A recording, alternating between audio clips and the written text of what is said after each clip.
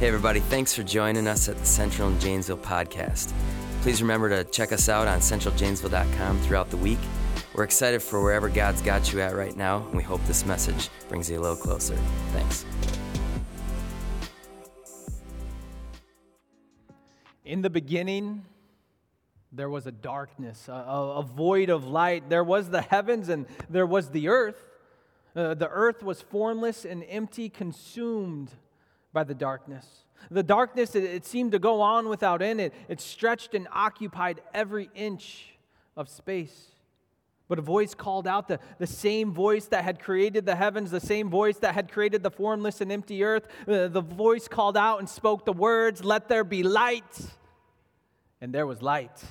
God, the Creator, saw that the light was good. He separated the light from the darkness, allowing the light to shine into all the crevices that the darkness had once dominated. God called light day and He called darkness night. There was evening and there was morning, and that was the first day. The first day of creation, God spoke the light into existence, a light that chased off the darkness, and He saw that the light was good. Well, but what did God see that made the light so good? Was it the brightness? Was it the way it illuminated the formless and empty earth? Or was it good because He knew that it was going to help what He had planned next? This was the beginning of all things, the start of a creation that God saw to be good. Each step in the creation of the world, God had a purpose. In Genesis, the first book of the Bible, we see day by day how God created the world, and we read and we see how God saw His creation to be good. But again, what made all of these things good? Was it the brilliance of the sky? Was it the majesty of the mountains, the vastness of the oceans? Or was it good because He knew it would help what He had planned next? Maybe it was the beauty of all the vegetation, the trees and the flowers covering the hillsides, or was it good because He knew it would help what He had planned next? Was it the perfect position of the sun and the moon, the stars just scattered across the sky, or was it good because He knew it would help what He had planned next? Was it the mass amount of fish, all the creatures that occupied the sea, the way the birds flew so elegantly in the sky? Or was it good because He knew it would help what He had planned next? Maybe the roar of a lion, maybe a baby cub gently nursing on its mother, the creatures and the critters that lived in the trees and on the land, or was it good because He knew it would help what He had planned next? But what did He have planned next? What more could He create that would also be good in His eyes? What more could He add to this world that He had spoken into existence? Here's what it says in Genesis. Then God said, "Let us make humankind in our image, in our likeness, so that they may rule over the fish in the sea and the birds in the sky, over the livestock and all the wild animals, and over all the creatures that move along the ground." So God created humankind in His own image. In the image of God, He created them, male and female. He created them. The creation of humankind, Adam and Eve, created in the image of God. He looked at His creation as He finished, and He thought, "This is very good." Not just good, but very good. The goodness of God. We see it clearly in the story of creation. We see it clearly in each step that He took in creating the world. But the truth is, we don't always feel very good, do we? Sometimes we may even struggle to see how we fit into God's good creation. Now, I'm sure you've had days just like me where you're staring off at the sky, wondering if God is looking down on you, thinking that you are good. Because here's the truth, we're not perfect. We can do our best to try and create good things in our own lives, but there are times where we fail at doing so.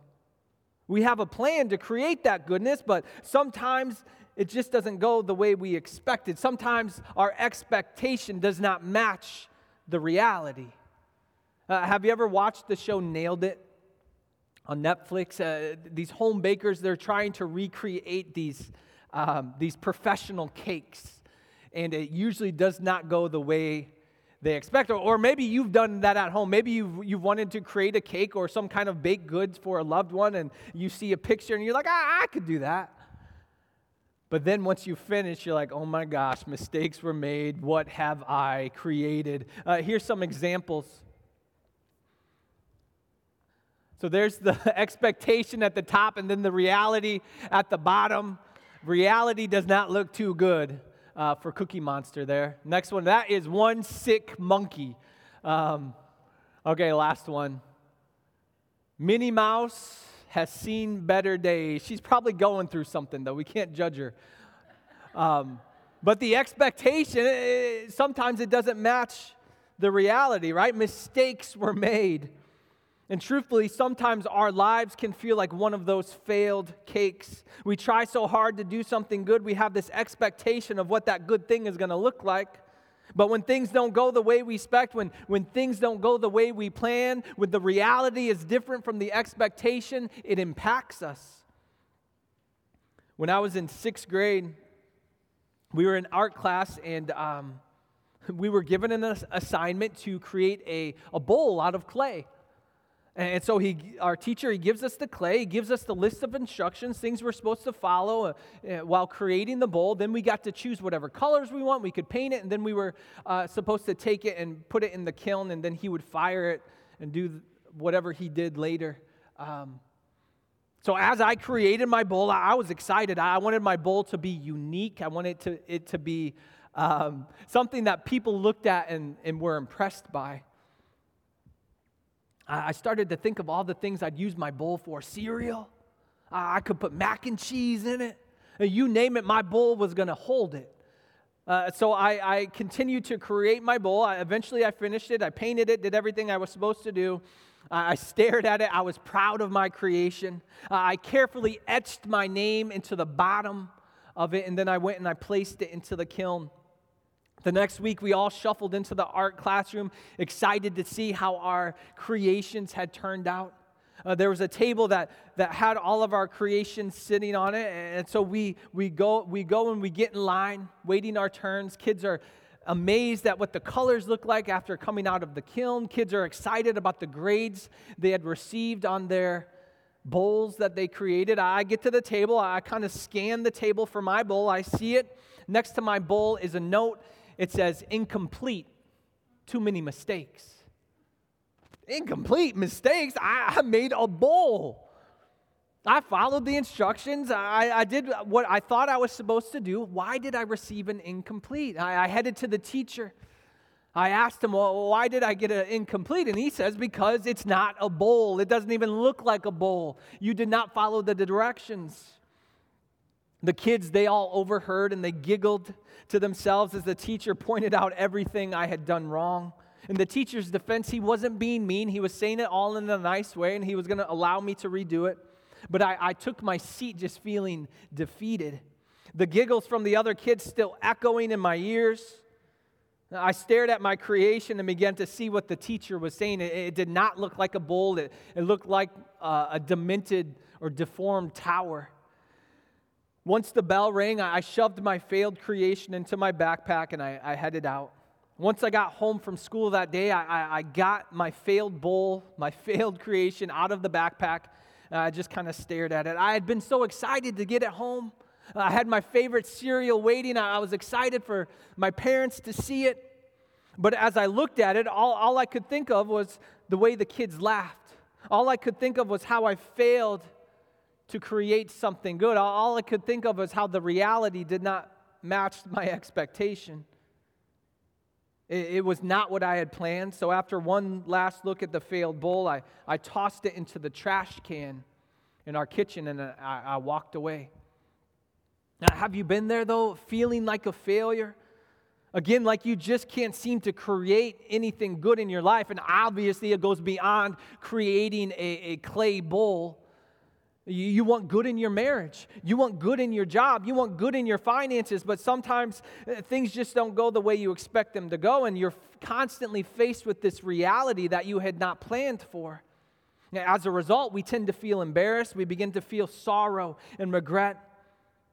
All of that begins to snowball into this lack of self-worth, struggling to see the good in ourselves. We begin to have a distorted view of ourselves. We begin to stare blankly into the mirror. Looking ourselves in the eyes, we examine our reflection and we begin to dissect every one of our failures, every one of our mistakes. Draped in sorrow, draped in regret, we stare in the mirror, we can barely recognize ourselves. And as we stare in the mirror, we begin to think to ourselves, too many mistakes. And the mistakes, they blind us and continue to distort the view that we have of ourselves. Well, but things used to be so different, right? There were so many times where you felt secure in your own capabilities. So often you saw the good in everything. You felt so secure in God's love for you. Where did we get lost along the way? How do we find our way back? Back to God's power, back to God's grace, back to God's love. How do we have hope for good in our lives? The book of Genesis, it's the book of beginnings. Literally, that's what the word Genesis means, the beginning, the origin, the formation of something. God has given us a record of this beginning. Through this record, we see the God of the universe revealing himself to humanity through his creation. And step by step, through the process of creation, we see God's heart in every aspect of what he created. The glory and the richness of God, it is seen in everything he's created. And as we step back and we marvel at his handiwork, we begin to see the majesty of it all. We begin to see the good that he saw in it when he created it. We begin to see his reasoning for creating the world the way he did. We also begin to see specific qualities of God as we examine his creation. Here's what Paul wrote in Romans. For since the creation of the world, God's invisible qualities, his eternal power, divine nature have been clearly seen, being understood from what has been made, so that people are without excuse. We may not be able to physically see God, right? But what we can see through God's creation is a clear depiction of God's incredible power.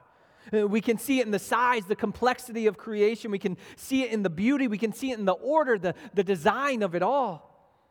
God's power can be seen every time you walk out your front door. It can be seen in the trees. It can be seen in the sky. It can be seen as the rain falls from the heavens above.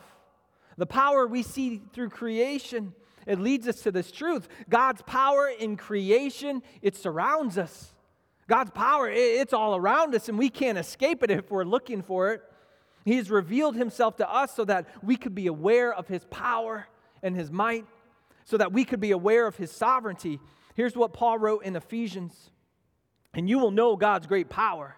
It can't be compared with anything else. His power works for us who believed. Surrounded by his power through creation, we can be confident that nothing is impossible with God. Even when we feel like life isn't going the way we expected, things just aren't going the way we planned, we can be certain that the sovereignty of God, it is working in our lives even when we don't see it. And because of God's power, we can have hope for good. Remember what God said was very good? People, right? God not only saw that his creation was good, but he saw that it was good for what he had planned next. He saw it was good for us. With the creation of Adam and Eve, we see God's desire to have relationship with his creation. We also see God's desire for humans to partner with him in taking care of his good creations, the goodness of God portrayed in his gift of creation to us. His provision for us starting before we were ever even born. Again, here's another verse from Ephesians. For he chose us in him before the creation of the world to be holy and blameless in his sight. Before the creation of the world, we were chosen by him, chosen to receive all these gifts of creation, chosen to be the recipients of his grace. Now, everything we see that he created by his power, it is a gracious gift. And that grace that we see through the creation story, it leads us to this truth. God's grace in creation, it includes us. His grace is not only rooted in the creation of all things, but it's rooted in the creation of humans. It's rooted in you and me. Another verse from Ephesians, for it's by grace you have been saved through faith, and this is not from yourselves, it is the gift of God. Not by works, so no one can brag about earning it. A grace that we did not earn, a grace that we do not deserve, but a grace that He gives as a gift that we get to open, a gift that we get to enjoy. But just like any gift, that grace that God gives so freely, it can be rejected, it can be refused. So it's our choice to receive it, our choice to look at all the wonders of creation and see God's desire for us to be part of it. Included in His grace through creation, we can be confident that His provision for us will be sufficient at all times. Even when we feel like things just aren't going the way we expected, things just aren't going the way we planned, we can be certain that God's grace is enough. And it's our choice to realize because of God's grace, we can have hope for good. In Genesis chapter 1, we read that God spoke, right? And there was light. He spoke this world into existence. He spoke and there were mountains. He spoke and there was a solar system. He spoke and there were trees and vegetation. He spoke and there was wildlife. But when it came to humans, He did things a little different. Here's what it says in Genesis. Then the Lord God formed a man. He made him out of the dust of the ground. God breathed the breath of life into him, and the man became a living person.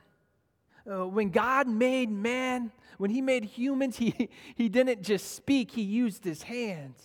He used His personal touch. And from the dirt of the earth, from something that was considered to be next to nothing, God formed a human. And then God took a deep breath and breathed into man. The Hebrew word for breath is ruach. And it actually imitates the very sound of breath. But what's interesting is that it's the exact same word used for spirit. So God created man by putting His breath, His spirit within him.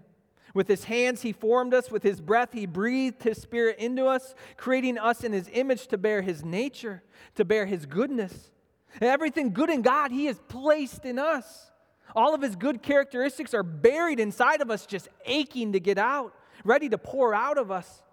But it's up to us to show those characteristics. It's up to us to reflect His nature, to reflect His goodness in our lives and in everything we say and everything we do. We start to recognize those characteristics as our relationship with God grows. As we grow to know God more, as we deepen our relationship with Him, it makes us more kind, it makes us more patient, it makes us more gentle and humble. The nature of God just bursting out of us as He intended when humans were first created. Here's what it says in the book of Isaiah. Lord, you are our Father. We are the clay. You are the potter. Your hands made all of us. Fully understanding that every person is created delicately and intimately by the hand of God, created in His Spirit, created in His image, it changes the way we view ourselves. It changes the way we view other people. It allows us to access what God buried deep inside of us when He created humans in the very beginning.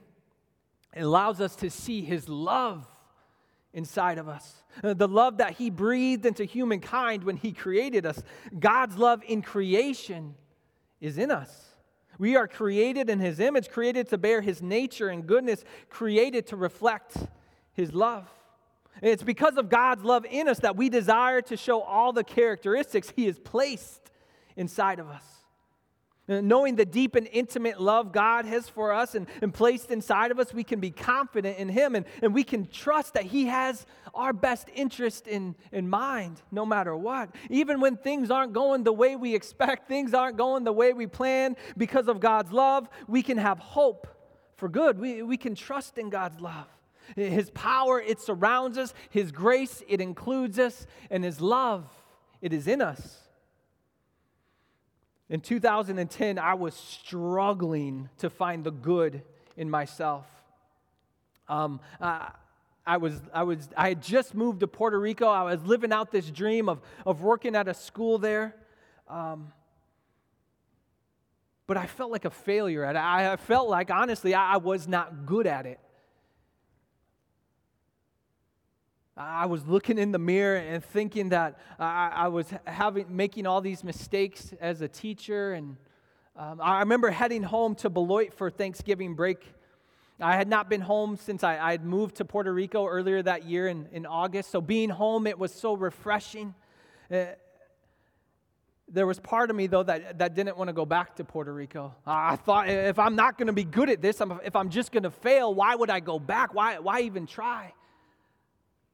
And so I was struggling with trying to figure out what to do. Deeply worried, deeply sad about it all. Living in Puerto Rico had been my dream for so long, and there I was just thinking about letting it all go. My self-worth was dwindling as a result. I had a distorted view of myself.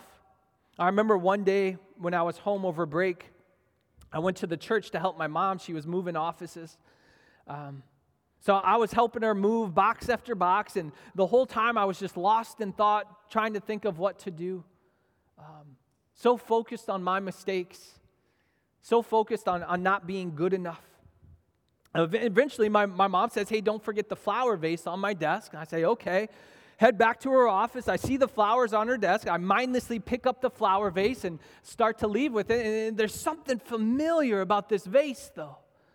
I look at it, and then it clicks.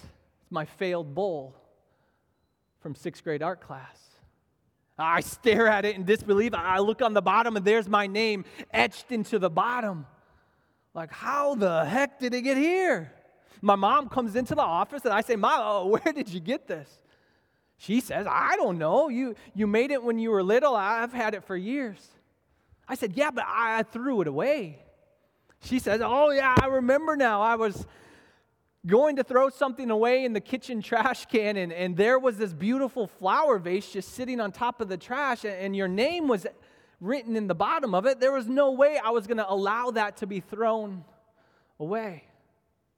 I said, "It's not a flower vase. It's supposed to be a bowl." She said, "Well, it doesn't look like a bowl." I said, "I know." But this thing that I had seen as worthless, my mom, she viewed it differently. This thing that I had thought was full of mistakes, a representation of failing at trying to make something good, my mom, she viewed it differently. She viewed it as something that could hold beauty. And like beautiful flowers, she viewed it as something useful, something good, because it was made by me. Because it had my name etched in the bottom, there was no way she was going to allow it to be thrown out. I went home that night continuing to think about that failed bowl, that rescued bowl now. It led me to spending time in prayer with God. It led me to reading the Bible, and that night I read the first few chapters of the book of Ephesians. I read scriptures that I've sprinkled throughout this message. One other scripture I read that night from Ephesians is this: "For we are God's handiwork, created in Christ Jesus to do good works, which God prepared in advance for us to do." And in that moment, I was no longer worried about going back to Puerto Rico. It was a dream that God had given me. I was not going to give up on it. I knew that even though I didn't feel so good about myself sometimes, I knew with Him I could accomplish anything because He is all-powerful. I knew I could overcome any obstacle because His grace, it is sufficient. And I knew I could have confidence in myself because I was God's handiwork, created in His image, created to reflect the same love that He had placed inside of me. This is my failed bowl. It does look like a demented tower. I could have drank stuff out of it, I guess. I never thought about that until now. My mom, she still keeps it on her desk today. She keeps pens and pencils in it instead of flowers, but that's okay. But in the beginning of the world, God created everything for good, displaying His power, His grace, His love, and He poured His goodness into us. But as we know, the first humans, Adam and Eve, they made a mistake. Sin came into the world, and with it came shame, sorrow, and regret. With it came this disconnect between God and His most prized creation, humans. Something He had created to be very good. Something He had created in His image, now tarnished because of sin and mistakes.